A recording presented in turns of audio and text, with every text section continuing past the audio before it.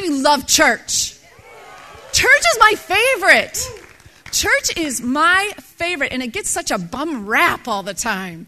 And so I just want to take today and potentially next week. Travis and Pam, how are you? See, it's so hard for me to be up here because all of a sudden I see all my friends that I haven't seen in a long time. How's the baby doing in there? How long before you're due? Next month. It's coming. It's coming. Exciting. Sorry. I had to do that. I usually am able to contain myself. I usually am able to, not burst out with excitement and questions I have for you. But that one I just had to do that one because I've been missing them. Amen? All right. So the church, I absolutely love church for that reason. Because church is where you get together with the best people on the planet. And they became the best people on the planet when they accepted Jesus Christ as their personal Lord and Savior, because then all of a sudden they are your brother and your sister. Amen? And it does not matter if you have met them before or not. You are one of one mind and of one heart. Amen? So let's go ahead and pray and see what the Lord would have for us today. Father, in Jesus' name, Lord God, I thank you so much for this group of people here today. Thank you that you have planted us and placed us in a group today where we can worship your name together with amazing music, oh Father God, and we can lift your name high and sing praises to you, and then we can stop and hear the word and be encouraged and lifted up, and then we can go back out there and fight our battles and win in Jesus' name. God, I just pray right now that your words would come forth and change these lives. Amen. Hallelujah. Okay, so we're going to continue on with our series on growing up. How many of you love growing up? How many of you, parents, be honest, have you ever looked at your children and said, would you grow up? Raise your hand. Oh, come on, that's it? How many of you have ever said that? Oh, you guys are fibbing. Half you are fibbing. Chanel, have you said that to little Hattie? Would you grow up? This whole growing up business, I'm telling you. I want you to turn to your neighbor, though, right now. We're going to do something crazy. I've been having you kind of talk with each other. Hopefully you know each other now. But I want you to turn to your neighbor, and I want you to share with them what your ultimate desire for life is. I know it's a deep question. It's really deep. I'm kind of taking you deep right away. What is your ultimate desire for life? Now, I don't know about you, but I have about 59 ultimate desires. But I do have one in particular, something I'm really, really believing for. So just name one. We don't have 10 minutes here. Just name one, okay? Name one ultimate desire. Go ahead. Like starting now.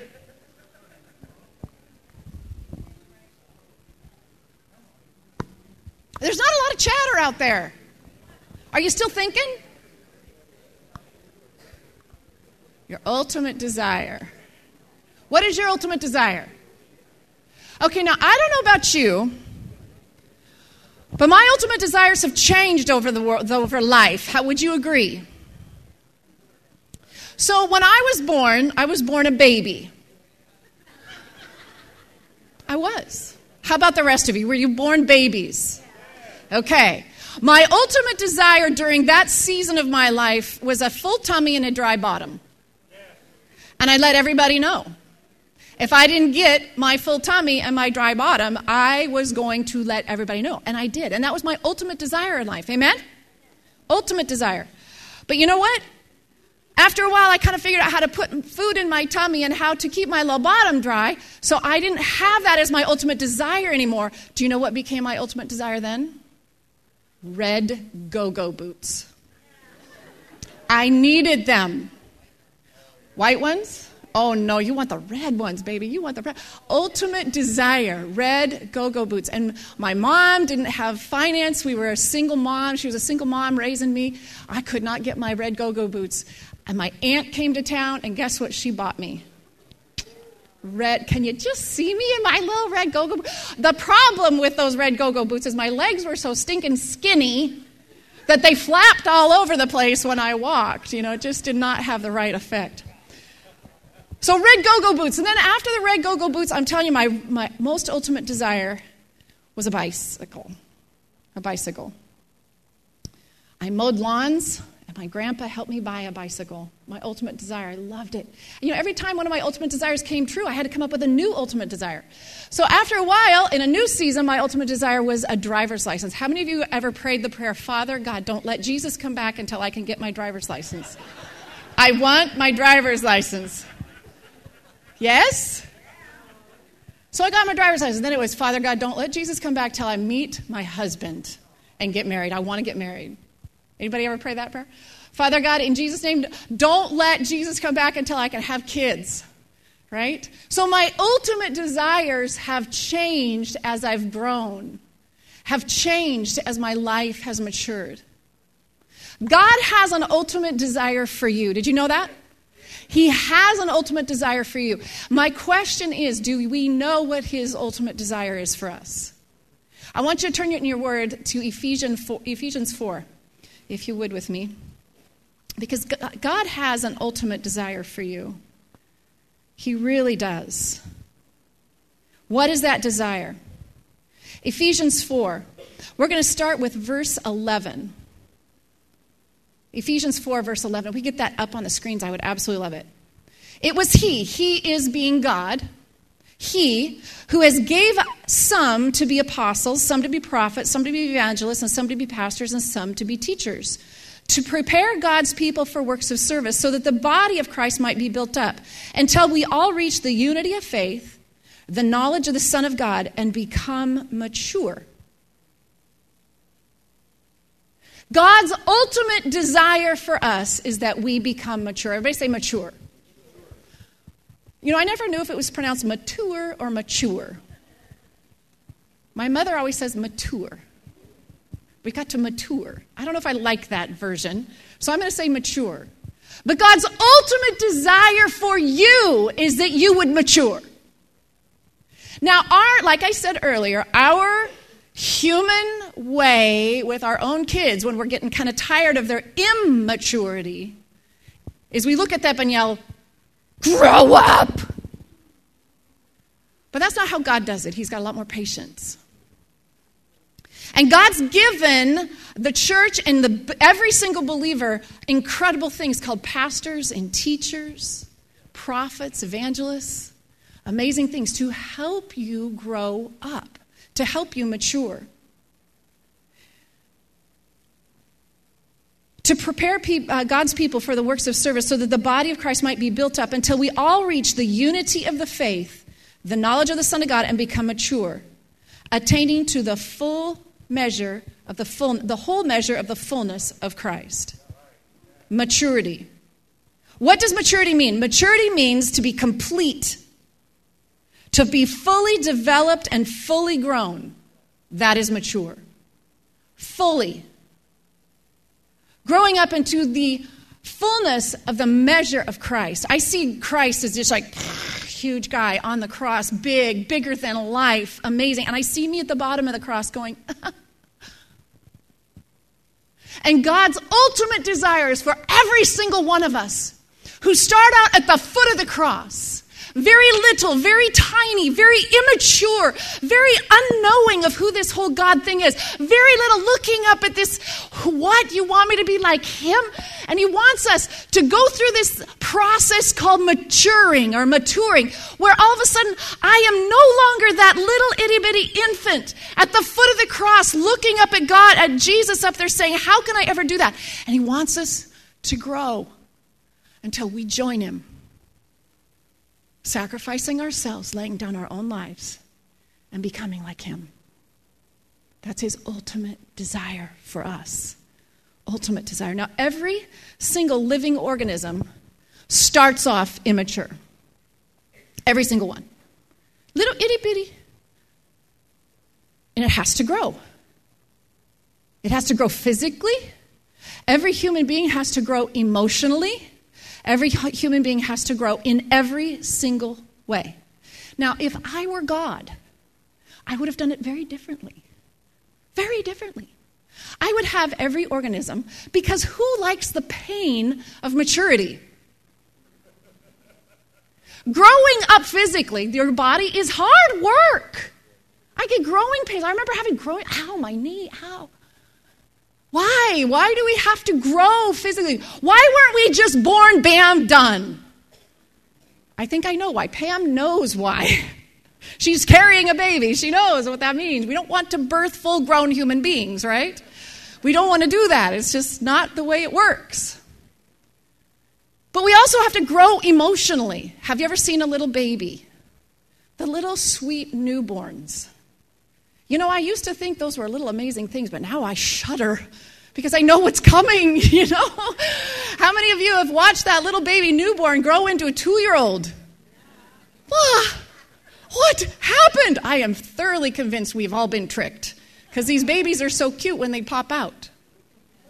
But the pain of emotional maturity, watching our mothers and fathers with little bitty toddlers as they're stomping their feet and screaming, no!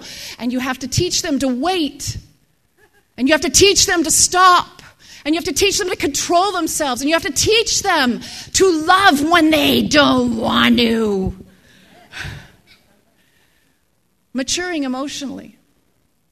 It's very painful. I remember growing up, when my kids were growing up, we would have family game nights, and they were a disaster. How many of you have ever had disastrous game nights with families, with little kids? Absolute disaster. So we kind of started off. We'd get out the game board, and we'd lay out the pieces, and I would say, okay, people. Yeah, Mom.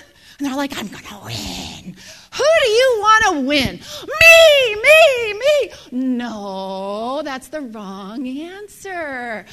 Who do you want to win? Silence. You want the other guy to win. Jasmine, who do you want to win? Caleb. Caleb, who do you want to win? Austin. Maybe. You know, I mean, they had to figure out this whole concept of putting others first. So painful. So painful. I personally would have had people, when they were born, children born, popping out completely emotionally mature. They would pop out and say something like, Mom, you did such a good job. Thanks, that was rough. Do you want a back rub? Wouldn't that be fantastic if they came out like that? Thinking of others first.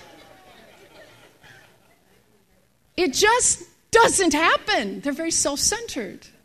It's all about them. You did all of that hard work pushing them out, and they sit there crying and bawling like they had a rough time. It's all about them. But we have to mature to a point where it's not about us anymore. It's about everyone else. Amen? Maturity. I personally would have had everybody born mature. We wouldn't have to go through all the pain, all the problems. I wish that pastors came out of seminary completely mature so they wouldn't make mistakes. But they don't. And the body of Christ gets to grow with us as we grow too. We get to mature together.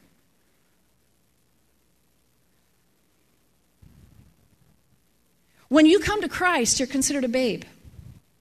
1 Peter 2:2 says, like newborn babes crave spiritual milk so that by it you may grow up into your salvation.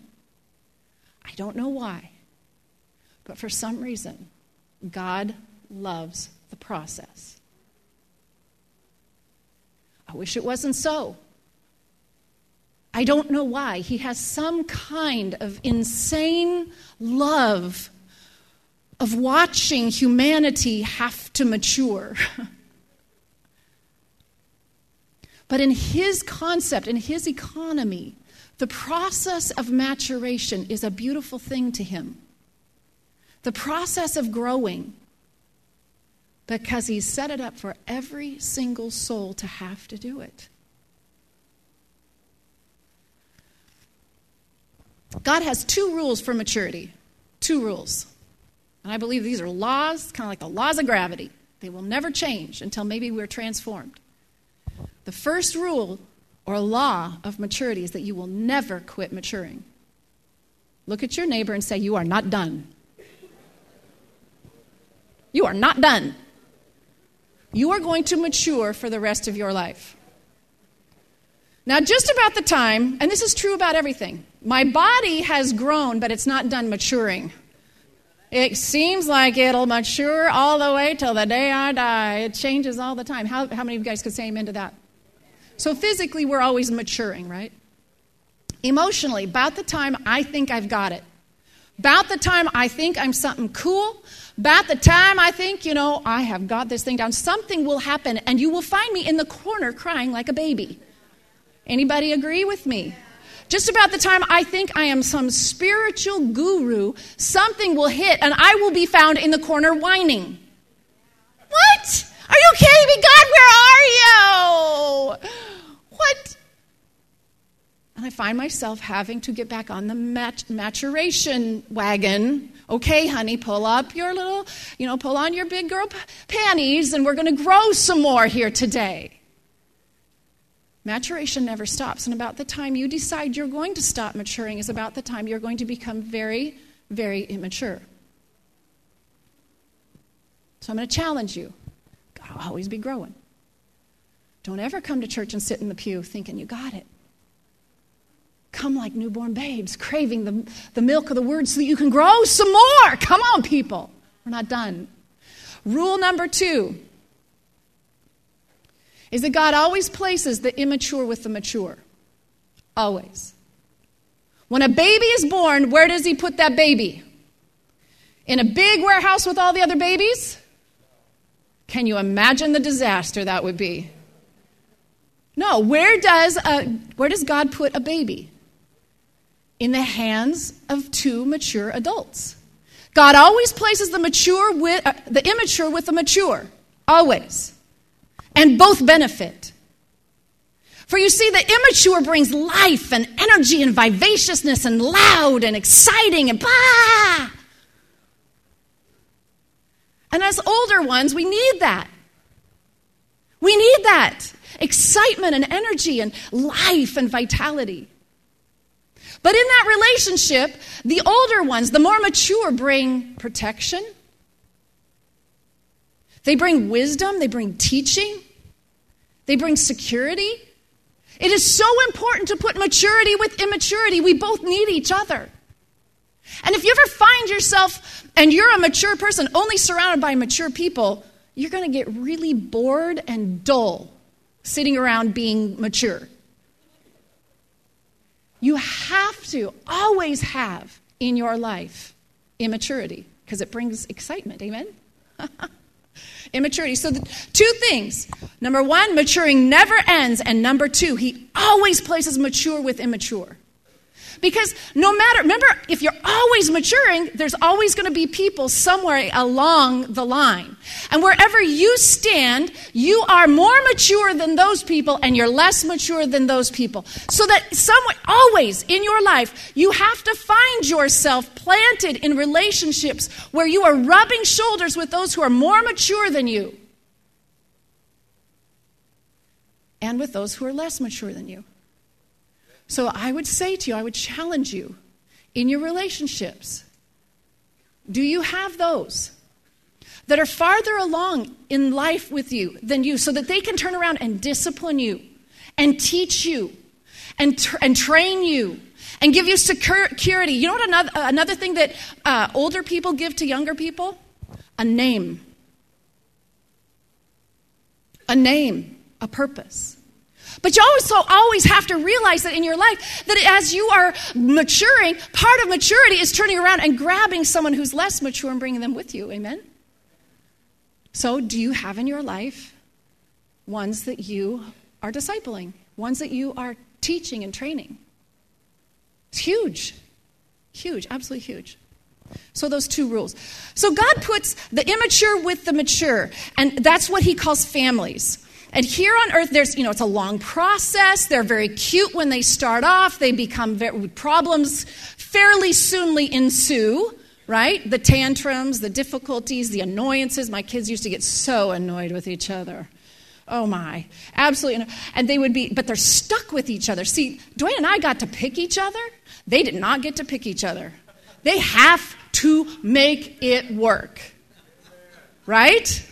They have to. Ooh, they have to. And, Caleb and Jasmine, they were this spitting image of Dwayne and I. And for some reason, with Dwayne and I, we have chemistry. We love each other. They did not. They hated what each other was, because Jasmine was always trying to organize and control and fix and build. And Caleb, all he wanted to do was destroy and knock things down. And they did not, their chemistry had not arrived yet. It did not work. But they had to get along. Well, God does the same thing. God puts his babies in families, and those families are called churches. That's what this is. That's what this is. And it's amazing. Baby Christians are put in, and there's a long process. They're cute when they very first come into Christ. They're all excited, but then troubles ensue. Difficulties happen, right? It becomes tough, but this is where they grow up. Acts 2. Turn over to Acts 2. I know that Chris taught on this a little while ago, a couple weeks ago. But there was a moment when the Church of God, Church of Christ, the Christian church that you're sitting in right now, was born. Did you know that? Acts 2 was the story of how church started. There was a day, hundreds and hundreds of years ago, where there wasn't a church like this. It hadn't been born yet. Jesus had walked on the earth for 33 years. He died on the cross. He died, rose again, appeared to the disciples, told those disciples, go to Jerusalem, sit there, wait, pray, and I'm going to come, and everything's going to blow up. So just you wait. So they did it. The 12 disciples plus the other 120 that had been kind of close to Jesus all went to Jerusalem. They were in the upper room. They were praying and praying. They were just obeying, praying and obeying. Everybody say, pray and obey. The Holy Spirit fell upon them. It was an amazing moment. Tongues of fire. They began to speak in other tongues. They ran out into the streets. Jerusalem was filled with people from all over the world, speaking many, many languages. And all of a sudden, here comes this group of uneducated Galilean crazies coming running out of the upper room, speaking in their language fluently about God, telling them all of these wonderful things about God. They were all confused. They looked, what are you doing? This is not right. You guys must be drunk. Peter said, absolutely not. He got up, he preached the first sermon, and 3,000 people came to the Lord that day. 3,000. Everybody say 3,000. That's a lot of babies. Peter and the disciples all of a sudden had 3,000 babies in their church. 3,000 babies. God was in the midst of maturing the disciples by giving them the immature to bring along. 3,000. Think about it. 3,000 baby Christians now all of a sudden to teach and to train, to grow, to mature. Absolutely crazy. And once again, the rule is set in motion that God puts the immature with the mature. So there's 12 of them, then 120. How do you do the math? If you divide 3,000 by that, it's about somewhere around, I don't know, do the math, 20 or 30 people per person to disciple. Very, very cool. God had it all set up. He was all ready for this group of incredible babies to come in. So, but how did they do it? What did they do? Sometimes you want to read parenting books as to how to raise a baby because you look at them and you're like, oh my word, what do I do with you? So you read the parenting books, right? Well, let's look to the Word to see what God did, how they patterned this church now that had 3,000 babies. Think about that's a lot. That's a lot of people who do not know Christ or don't know anything about Christ that have to get mature now to change the world, right? So in Acts chapter 2, verse 42, actually we'll just prior to that, verse 40, with many words he warned them and he pleaded with them, save yourselves from this corrupt generation. Those who accepted his message were baptized and about 3,000 were added to their number that day. 3,000. I don't know. What would we do if 3,000 people started coming to this church? Do you know what would happen with you? I would assign you about 30 people. And when you thought, as you're doing your life, you know, sometimes we think we got it together, but sometimes we're like, yeah, I'm not much. All of a sudden, you are the mature one. How would you like that? I will give you a list of names, 30 people. You're going to raise them up in Christ.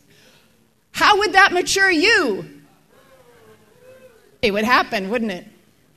Because when we put ourselves in a place where there's a draw being placed on us, we grow.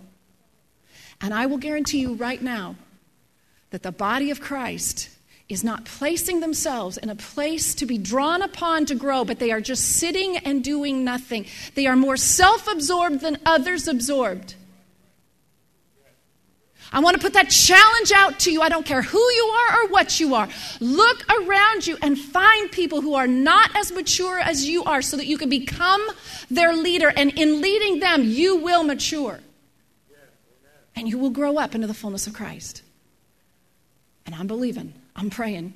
People, I pray every day. I pray every minute of every day that we would have 3,000 people come through that door so that you would have to take on 30, so that you would grow and you would lead and you would step into the place that you've been made to be.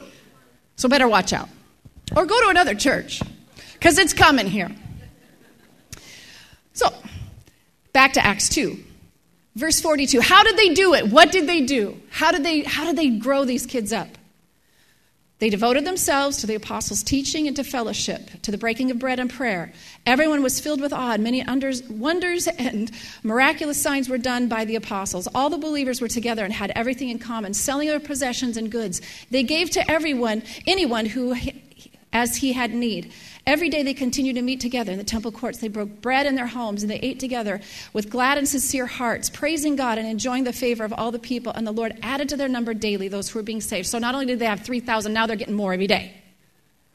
So you used to have a list of 30, now you got 40 or 50. How's that sound? So now what we're going to do, we're going to take a turn now. And what we're going to do is we're going to start a little bit of a series. And I want to teach you, I want to bring to you environmental growth factors that help you mature. This is how they did it. The first thing that they listed here, today we're going to make one point. Today we're going to do this one thing. The first thing they did, verse 42, is they devoted themselves to the apostles' teaching.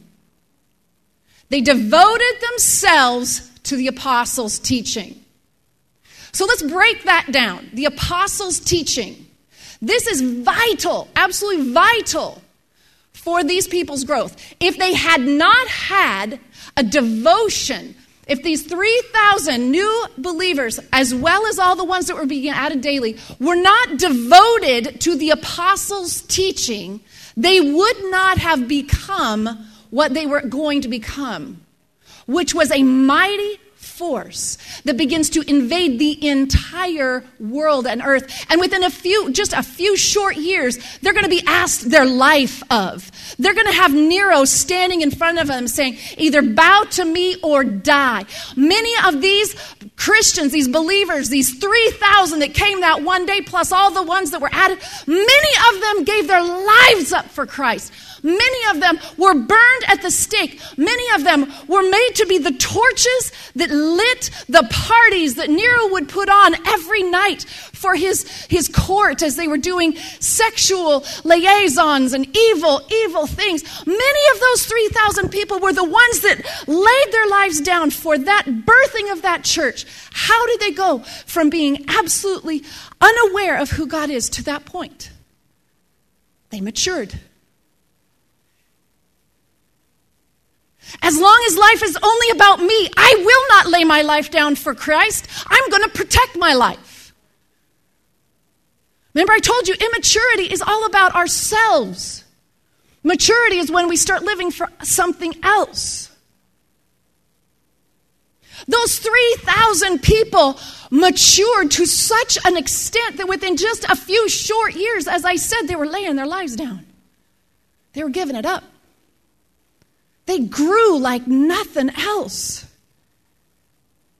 I don't know what the future holds for us as Christians entirely. We know that the future is an increase of the kingdom, but there have been times throughout history where that has required a body of godly people who are willing to lay their lives down, because it's in the blood of the martyrs that comes forth a great harvest, a great move of God. My mom and dad struggled and just poured out their lives for Guatemala. And there were areas where he couldn't get into. There were areas out there. But when his plane went down right smack dab in the middle of a village that did not have a church, all of a sudden, guess what? There was a church. And guess what? That church was filled with people. For the blood of the martyrs brings forth a great harvest. And I would say to you even today, your maturity, I'm not prophesying death to you, but yes, I am. A death to your own personal desire for your own self, but that you would begin to lay that down for something greater and bigger. That's called maturity. I'm here to call this house into a place of incredible strength and growth to where life is no longer about you, but it is Christ crucified in you. Come on, people. How many of you want to mature? Even though it might cost you your life. I beg of you, mature. The apostles' teaching. They devoted themselves to the apostles' teaching. Who were the apostles? They were the 12 that spent their whole entire 3 years of their life, the last 3 years of their life, hanging with Jesus. They were doing their own thing. They were working on their nets. A man walks by and he says, "Come follow me." And they got up, dropped their nets, and followed him. He was a stranger. They did not know him, but they had a drawing to him. My question is, and I don't know, but how many did he call that didn't get up?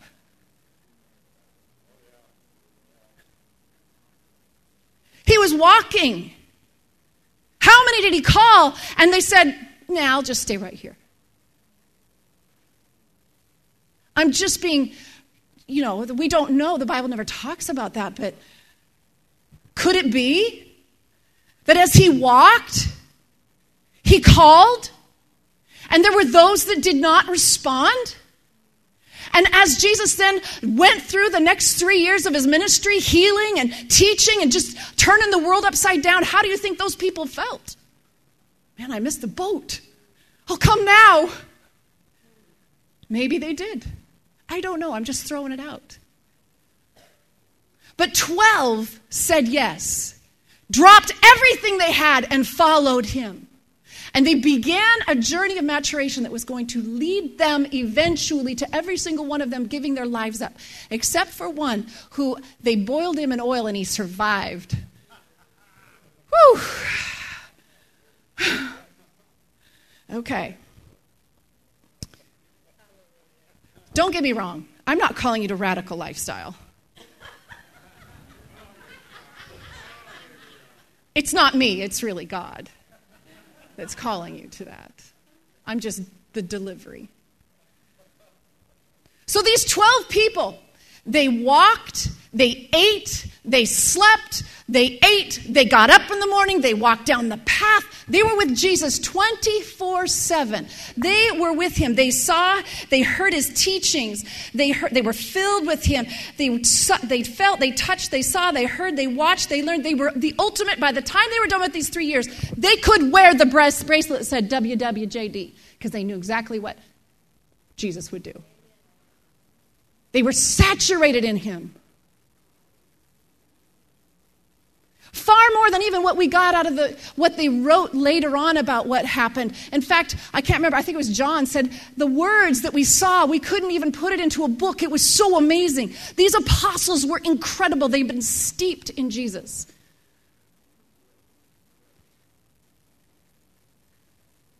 So when the 3,000 were born into the kingdom, the first thing that started happening was teaching. Teaching. They began to teach. The word teach or taught in the Greek is didasko. And what it means is the transference of knowledge and concept.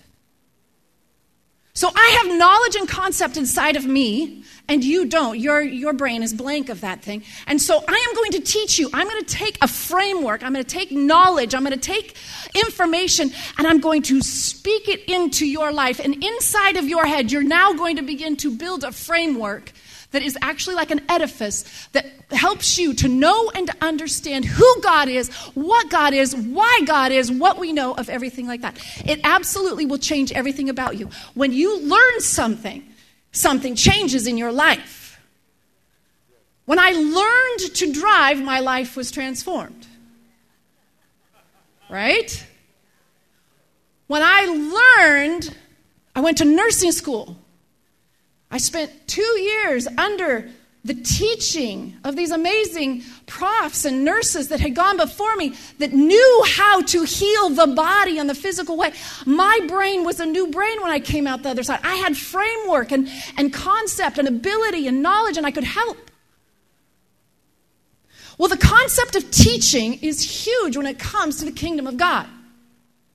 Because you can get all the warm fuzzies that you want sitting in the presence of God, but if you don't change your brain, you're going to walk out a warm fuzzy and be the same person doing the same stupid things and thinking the same stupid thoughts. Laugh at me with me here. Now, don't get me wrong, we love the presence because the presence fires up the heart. But if you don't bring in teaching into your mind and change the very framework with which you process life, you will not become like God. You won't have his thoughts. Do you see what I'm saying? Teaching is very important. And so the apostles taught all the time. The very first thing that he says here is teaching. But how did they get their teaching? Well, they got it from Jesus. Funny thing. If you look through the Gospels, every time you find Jesus interacting with people, what's he doing? Teaching. Let's look at some of this because this is incredible. Matthew 7:28. Turn to Matthew 7:28. How many of you guys have the Bible that has red letters? So you can see where Jesus' words are, right? So flip back to Matthew 5.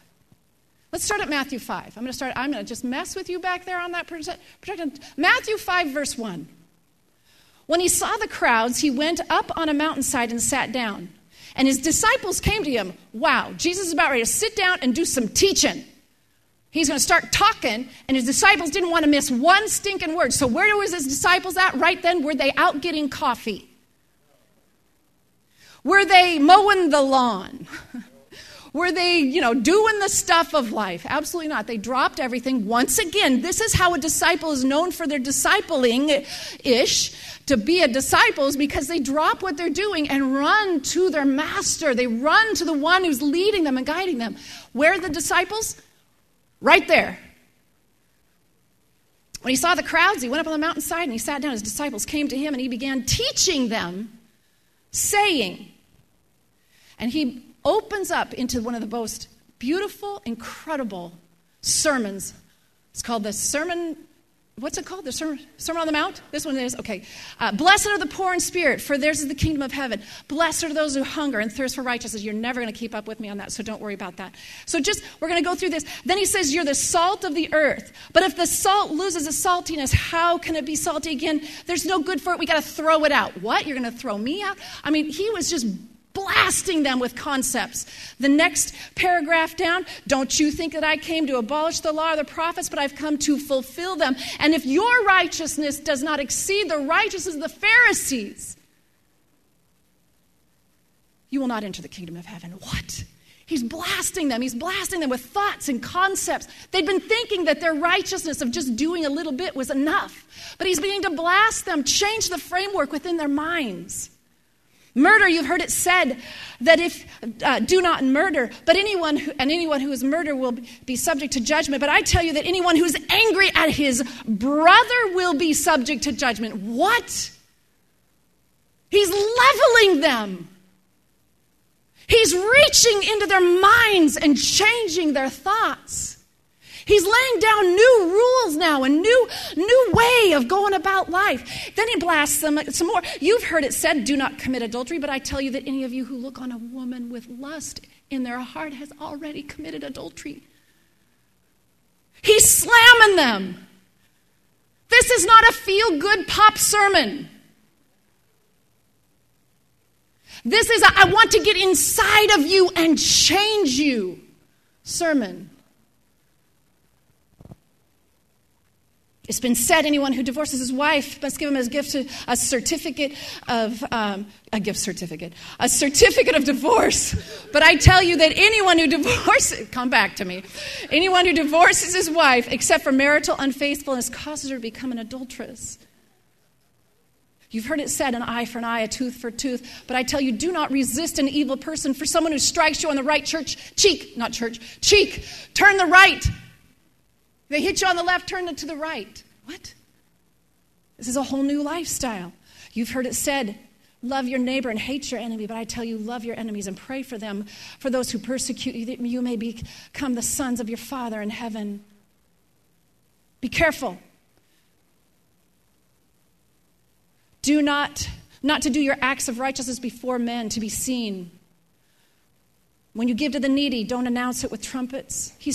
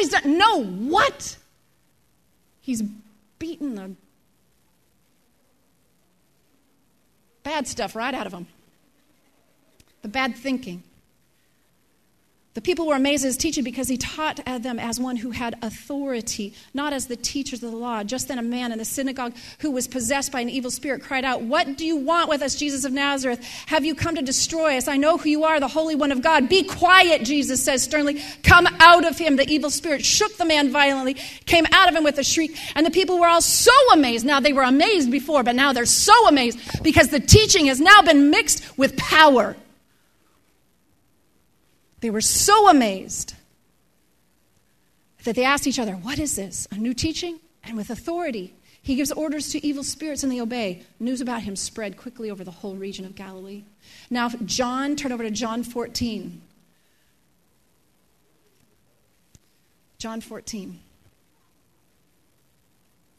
We're going to start with verse 14. John 7. What did I say? John 7. Sorry, John 7, verse 14. I get excited, and then I can't think good. Work with me here, people. John 7, verse 14. Not until halfway through the feast did Jesus go up to the temple courts and begin to teach. The Jews were amazed and asked, how did this man get such learning without having studied? And here is the answer, and this is the crux of everything. My teaching is not my own. This is Jesus talking. My teaching is not my own. It comes from the one who sent me. The words Jesus was teaching had power to flatten because those words were coming straight from the throne room of God Almighty himself. When Jesus was teaching, he was getting a download from Father God, and he was teaching, and that's what gave power to absolutely rearrange and flatten every thought process, every imagination, everything that had risen up against him. It was the fact that Jesus' teachings were not the teaching of a man, but they were the teaching of God coming through that man. So now Jesus dies. The apostles have been hanging out with Jesus. They have been filled now with the Holy Spirit, and when they open their mouth, they begin to expound on what Jesus had heard from the Father, and now they become amazing, astounding teachers. And that teaching, that word that came forth, that was coming forth out of them, had the power to transform 3,000 people. I would like to say to you, if you have walked your life and you have not changed, if you are not a different person, if you're not more Christ-like, if you're not more mature than you were yesterday, the week before, a month ago, then people of God get under the teaching of the Holy Spirit. Yield your mind, yield your thoughts, yield the very framework of how you see life to him, and allow him to come in with the Holy Spirit sledgehammer and smash you to pieces. Let him come in with the wrecking ball of his thoughts to change the way you think. I could give you 100 right now, but I don't have time. I'm late. We have the best part of the sermon because I have a story to tell you right now.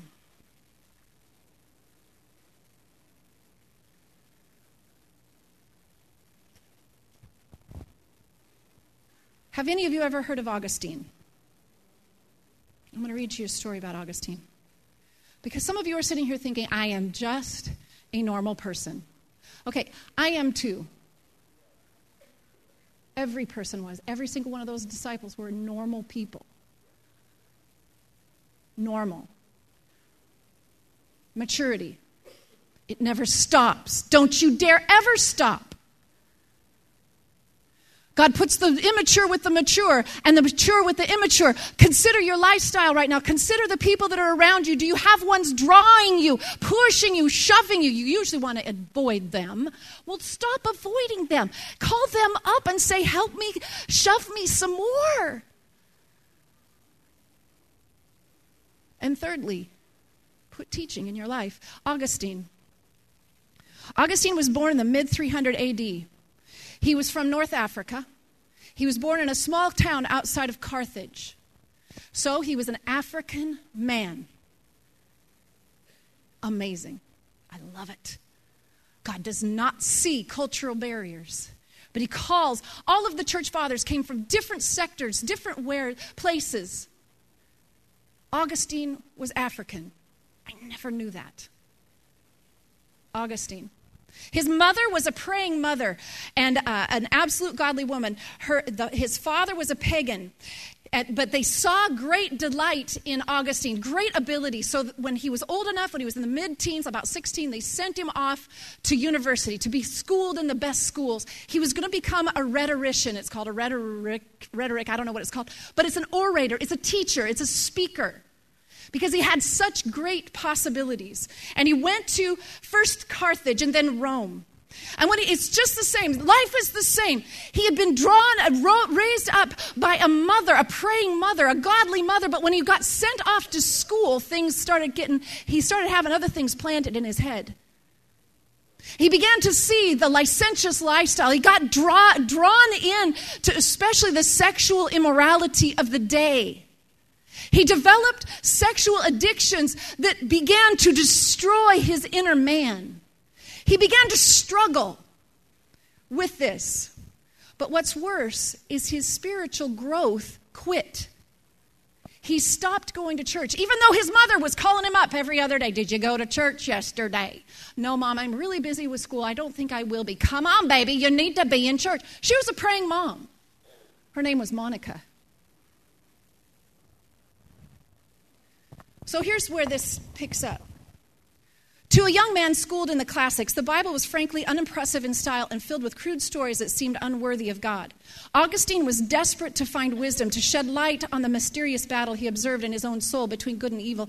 Yet the Old Testament held up heroes like David and the patriarchs who seemed as much victims to the passions of life as he himself. He spent quite a few years going around after he'd gotten out of college, and he was or university or schooling or whatever they called it back then, and he took up positions in different cities, and he was getting very, very successful in all of that. His mom followed him around. Now, he'd fallen in love with a woman, but the woman wasn't in his station, so he couldn't marry her. So for years, she was his concubine. They had a son, but he was never married. And he continued his sexual addictions.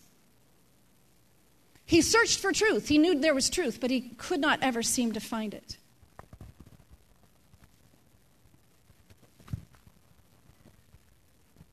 Next page here. So finally he landed in a town called Milan, and Monica, his wife, or his mother, followed.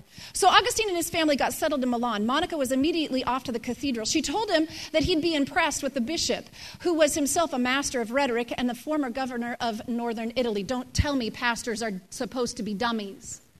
They're the leaders. So Augustine came to church on Sundays merely to study Ambrose's oratorical style. Years later, he would write about his experience in the form of a prayer addressed to God. By his eloquent sermons in those days, he zealously provided your people with the fat of your wheat, the gladness of your oil, and the sobering intoxication of your wine. All unknowingly, I was led to you by him, so that through him I might be led, while fully knowing it, to you. That man of God received me in a fatherly fashion, and as an exemplary bishop, he welcomed my pilgrimage. I began to love him. At first, not as a teacher of the truth, which I utterly despaired to find in your church, but as a man who was kindly disposed towards me. I listened carefully to him as he preached to the people.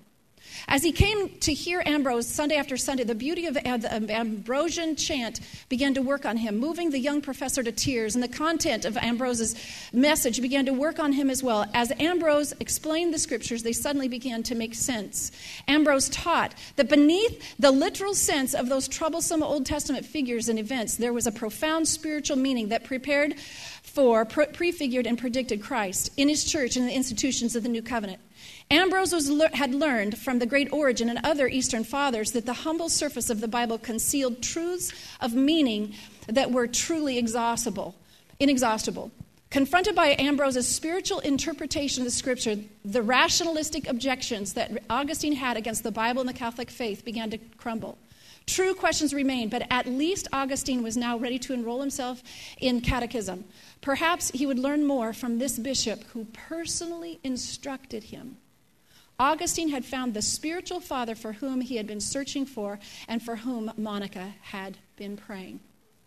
God puts the immature with the mature. Do you understand how absolutely vital it is that we take on someone to disciple?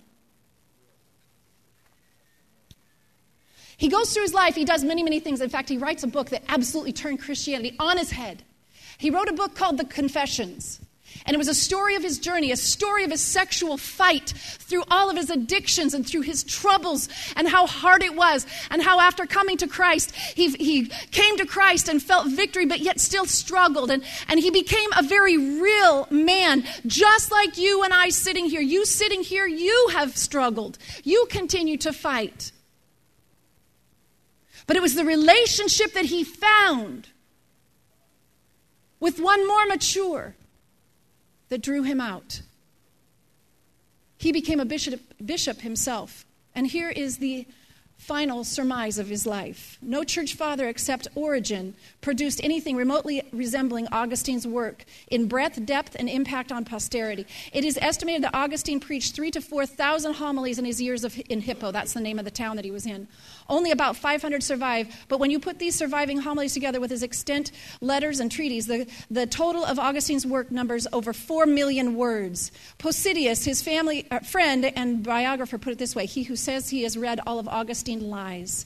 His writings became the lifeline of the Western Church throughout the subsequent dark ages of chaos and barbarian domination. Over the course of the next 600 or 700 years, the monasteries in Western Europe were the only places where the light of learning were kept burning. And what were the monks reading and copying? The Bible, of course, and the works of Augustine. The power of growing. He could have stayed that messed up man. The power of placing yourself in a relationship with someone who's going to kick you along and keep you moving in the kingdom. And the power of the scriptures and their words and their concepts and their ability to tear down imaginations and rebuild framework. If that's not happening in your life right now, if you are not growing and learning, if the foundations of your world are still not being changed, but you feel that you have already attained and you have stopped and you've stagnated, I pray to you right now. I ask that the Lord would first of all give you a fire to grow. A fire to learn. Who is this God? Who is this Jesus? What does he have to say? And then secondly, that you would pursue relationship. Pursue teaching. Let's all stand. Band, come on up. I've gone over time. Forgive me, it's a habit of mine. But hopefully, your hearts right now are open, rent, desirous. I don't care how old you are, how long you've been in the kingdom, how long, what you've been through. Get on the continual path of growth. Don't let it stop. Don't let it stop. Amen? Don't let it stop. I just want the music to just start playing here in a second. I want you to just take a moment and just close your eyes right now. I want you to just close your eyes. We live life in a physical realm that has a lot of demands and a lot of yelling and screaming and needing and work, and everything you did last week is all broken already. I want to encourage you to not just sow to the physical realm, but sow to your spiritual realm. Sow to your spiritual heart. Sow to your spiritual life. Turn off the TV. I call it the brain binky. You don't think a thought when you're on that brain binky, but you're soaking in their thoughts. Turn off the TV. Read a book. Get together with somebody. Develop relationships. I don't have time. Well, you know what? I think you do. What can your life be like as you add people into your life, as you grow? God wants to turn you into a life-changing, world-shaking, amazing thing. Let his word soak into you. Let his word smash your ways of thinking. You God's good. His word is good. I want to open the altars. I want the altar workers to come up. If you just right now feel the Lord just tugging on your soul with these words, come on up. Ask the Lord to mature you. Yeah, prayer warriors, come on up right now. Let's just close out with worship. Let this word settle in your heart. If you have to go, I understand I've gone late. But if you can even spend a moment or two just seeking Him and solidifying this word in your heart, it would be fantastic. Amen? Come forward for prayer if you'd like, in Jesus' name.